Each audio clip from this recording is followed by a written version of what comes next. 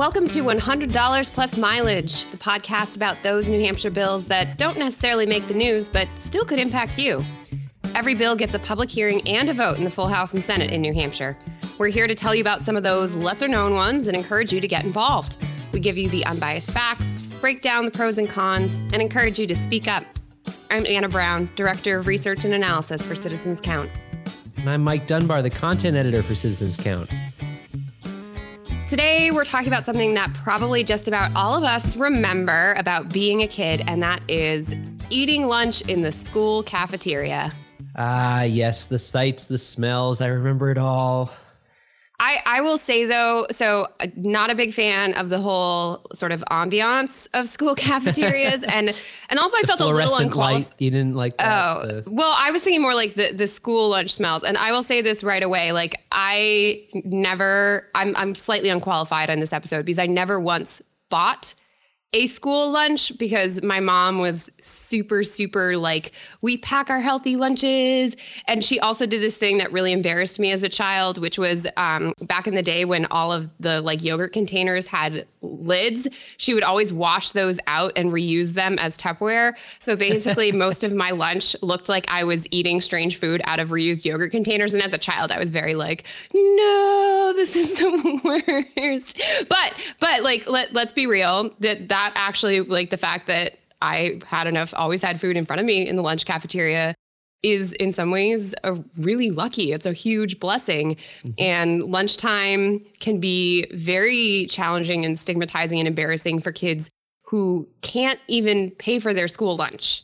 And so we have reports around the country about kids being given like peanut butter and jelly sandwiches instead of a hot lunch, or they're having their hot meals like thrown out in like a public demonstration. And these things aren't necessarily happening in New Hampshire about yet. Like, we'll talk about that later on, like what's going on in New Hampshire. But in recent years, we do know that New Hampshire schools are definitely struggling to pay for all this lunch debt. That's right, because there are a lot of these kids that are finding themselves in this position. So in recent years, Granite State schools have run into major issues regarding school lunch debt. One of the most famous examples is Claremont. Parents owed over $30,000 in unpaid lunch charges just a few years ago. And even after an anonymous donor came forth from the community to help pay down this debt with this incredible donation, it very quickly grew back to almost where it was. So the coronavirus has put kind of an interesting spin on this because right now, the feds there was a waiver last year so that everyone could get free lunch. But at the same time, we're also seeing food insecurity growing in New Hampshire. You know, people right now, there are certainly programs, whether it's extended unemployment or the other coronavirus relief funds that are coming down that are sort of keeping families afloat. But there's also reports I've seen that I think it was something like 1 in 4 New Hampshire families isn't sure how they're going to pay all their bills, including food bills this month. Right, exactly. And meanwhile, schools are challenged to get parents to complete the forms that qualify the students for free and reduced lunch. Last year, the federal government waived some of the requirements for free school lunch to ensure that every needy student got a meal during the coronavirus shutdown. When schools started offering all students free meals, though, many families that usually filled out the paperwork to qualify for free lunch stopped submitting those federal forms. And now the schools are looking at less state and federal funding based on the number of students officially filing for free and reduced school lunches. So it's, you know, as with everything else in life, coronavirus has thrown a huge wrench in this whole debate. Huge wrench. So because it's like right now, you know, I haven't seen the exact statistics in the moment, but it's presumably with the federal reimbursement being looser. Right now, schools aren't necessarily facing the exact problem of school lunch debt, but I can see how it could be a big problem once the coronavirus kind of wraps up, knock on wood, because you're potentially looking at fewer kids signed up for reimbursement, but more kids actually in need. Right. And then that lunch debt could just skyrocket. So the other kind of factor that plays into this is New Hampshire also has a much lower participation in public assistance programs in general compared to other states. So the New Hampshire Fiscal Policy Institute recently hosted a panel on food insecurity And Laura Milliken, who's the executive director of New Hampshire Hunger Solutions, said that less than half of eligible New Hampshire families are enrolled in programs such as Women, Infants, and Children, or known as WIC. So basically the idea is we don't know if it's a lack of public awareness or stigma around signing up for public assistance, but even when people could get reimbursement or help or whatever that looks like to pay for food, they're not always going to take advantage of that. So that's part of what contributes to school lunch debt, because even if kids could qualify, the forms aren't getting filed, people aren't signing up, they don't want to do it, whatever it might be.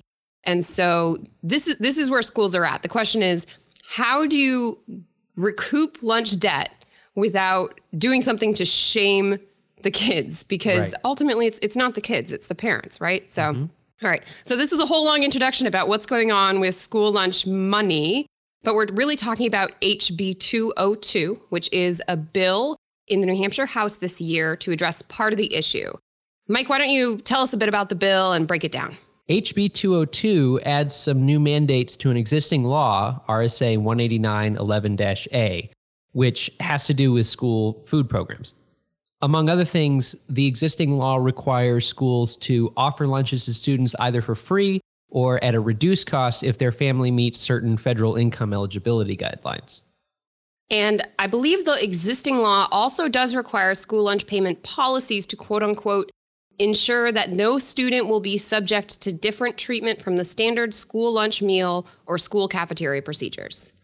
Right. So HB 202 gets much more specific about that. The bill would add a section to this current law that would codify the following things. So first of all, students couldn't be identified or stigmatized publicly for failing to pay for a meal or owing a meal debt.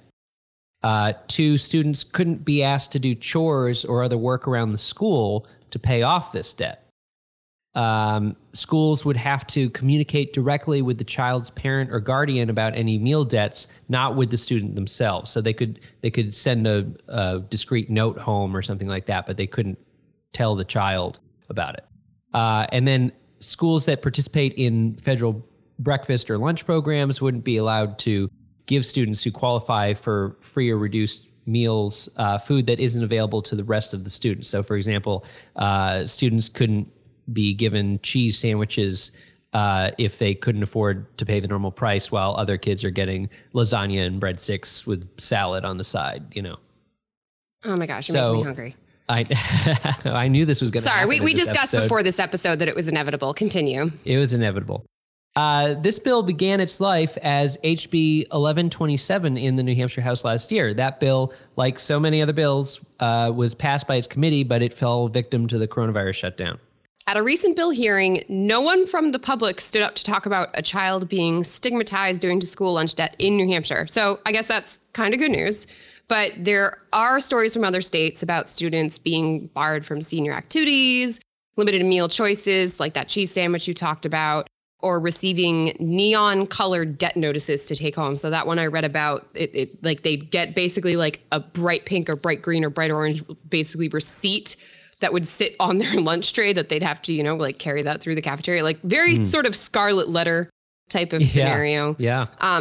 So it's not impossible that New Hampshire schools could adopt similar policies if school lunch debt skyrockets, you know, which maybe we're looking at after the coronavirus. And, you know, these policies unjustly humiliate young students who have no control over their parents' money. Right, exactly. So proponents of HB 202 feel New Hampshire law should make clear that a child should not be stigmatized for owing lunch debt. Conversations about money owed to the school should be discussed directly between school officials and parents.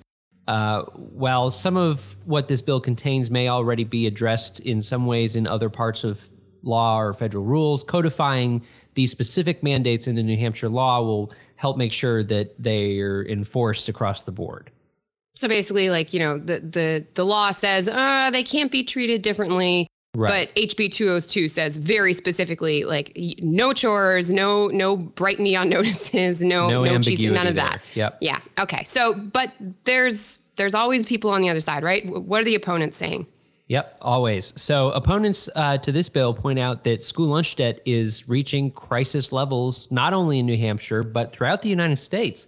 One report from 2019 I found a whopping 75% of U.S. school districts reported student meal debt.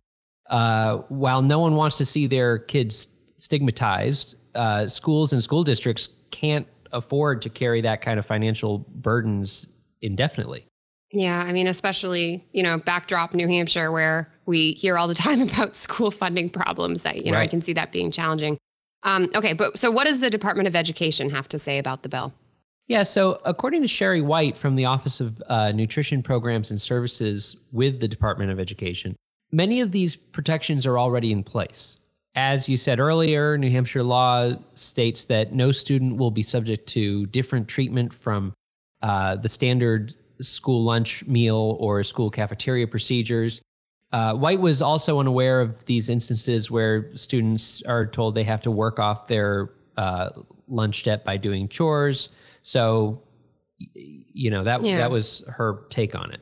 Interesting. And I mean, it's possible that people aren't coming forward. Like, it's possible we just don't know the stories, but certainly there's not any widespread uproar or specific instances we know. So depending on which side of the issue you're on, this bill is either proactively protecting New Hampshire kids from future lunch shaming, or it's adding unnecessary restrictions on schools when there's not a clear problem. So, All right, listeners, if you want to get involved in this bill, HB 202 is currently in the House Education Committee, and it has yet to get a full House vote. That's like a lot of bills this year because the House is being challenged to get 400 people to meet together during the coronavirus. So there haven't been a lot of voting days. And some bills are also getting held back in committee and aren't going to come to a vote next year. But if you are interested in voicing your opinion, either for or against this bill, you can always start by finding out who your representative is and contacting them. If you go to the elected officials section on the Citizens Count website, just pick your town and it pulls up everyone who represents you in the House, the Senate, all the way up to the feds. Although don't contact the feds on this one because this is a bill in the state legislature. And if this bill makes it from the House to the Senate, there will be another public hearing. So even though the public hearing in the House is already done and over, if the Senate gets the bill, it has to have a public hearing. Every bill in the New Hampshire legislature gets a public hearing in the House. And if it passes the House, it gets a public hearing in the Senate and vice versa. Okay, Mike. It's everybody's favorite part of the show, only in New Hampshire. What do you have for us today? All right. So this might be one of my favorite fun facts so far. Have you ever driven up the Mount Washington Auto Road? Never. I have seen many cars that have that bumper sticker car climbed Mount Washington. But I really love my Hyundai Elantra, but I don't have complete faith that that it's up to the task. Yeah, it's a harrowing experience, as you might imagine. Lots of great views, but lots of looking down or trying not to. Having done that, in fact, I vaguely remember doing this as a kid, and for some reason I thought it would make sense to wear like shorts and a t-shirt. And it wasn't like winter or anything, but it was definitely too cold to be on top of Mount Washington in shorts. Come on, that's like classic New Hampshire, though, being like, I can totally wear a t-shirt for this. It's fine for me. Yeah, exactly. Well, anyway, I don't know if you know this, but in 2017, a man named Travis Pastrana set the record for the fastest drive up the Mount Washington Auto Road. His race was done in just 5 minutes and 44 seconds from base to summit. I just want to let that sink in. Because isn't it like, it's like close to 8 miles, right? Isn't it like there's a way of wording it. I should have looked this up. Is it the highest peak or something? It's not like, there's a difference between tall and high, I remember. But yeah, whatever. It's the Mount Washington. We're New Hampshire proud, and it's very intimidating. Yes, it's very big. Very, very high. Very tall. Up. Yes. But yeah, just blew my mind. Plowed his way on up, and I can only imagine the ear popping that must have happened. Oh, true. Yeah. Well, and the best part is that this was not like his lone expedition that he decided to set out on. This is a thing. It's the Mount Washington Hill Climb Auto Race. And it started in 1904 because, of course, it sounds like something that people in 1904 would want to do. And it ended in 1961, but then it restarted again in the 90s. So, if you think you can do better than Travis, maybe you have an opportunity to see if your own car can not only climb Mount Washington, but win the race up Mount Washington. Yeah, my car can't. Maybe my husband's old Jeep Cherokee, which has been, he's actually passed on. It's technically not his anymore. He gave it to like the kids of a family friend, but he still talks about it nostalgically because he's like, it was a beast. It was a beast. No one could kill it. And I would really enjoy that if some random New Hampshire person with their winter car, a lot of families have that winter car where it's just like, it'll get through. I would love it if someone like that just showed up and just won arbitrarily. That would be fantastic. Yeah, there's definitely a video out there of this, so check it out, everybody. There's a video. Oh, that's a good tip. I will definitely check out that video. All right, that wraps it up for our episode today. You can find more information and episodes at citizenscount.org. We'd also like to thank Franklin Pierce University for producing and the Granite State News Collaborative for hosting. Our theme music is composed by Mike Dunbar, the one and only. Lastly, we thank you for giving us a listen and thinking about how you can be a part of what makes New Hampshire by the people, for the people.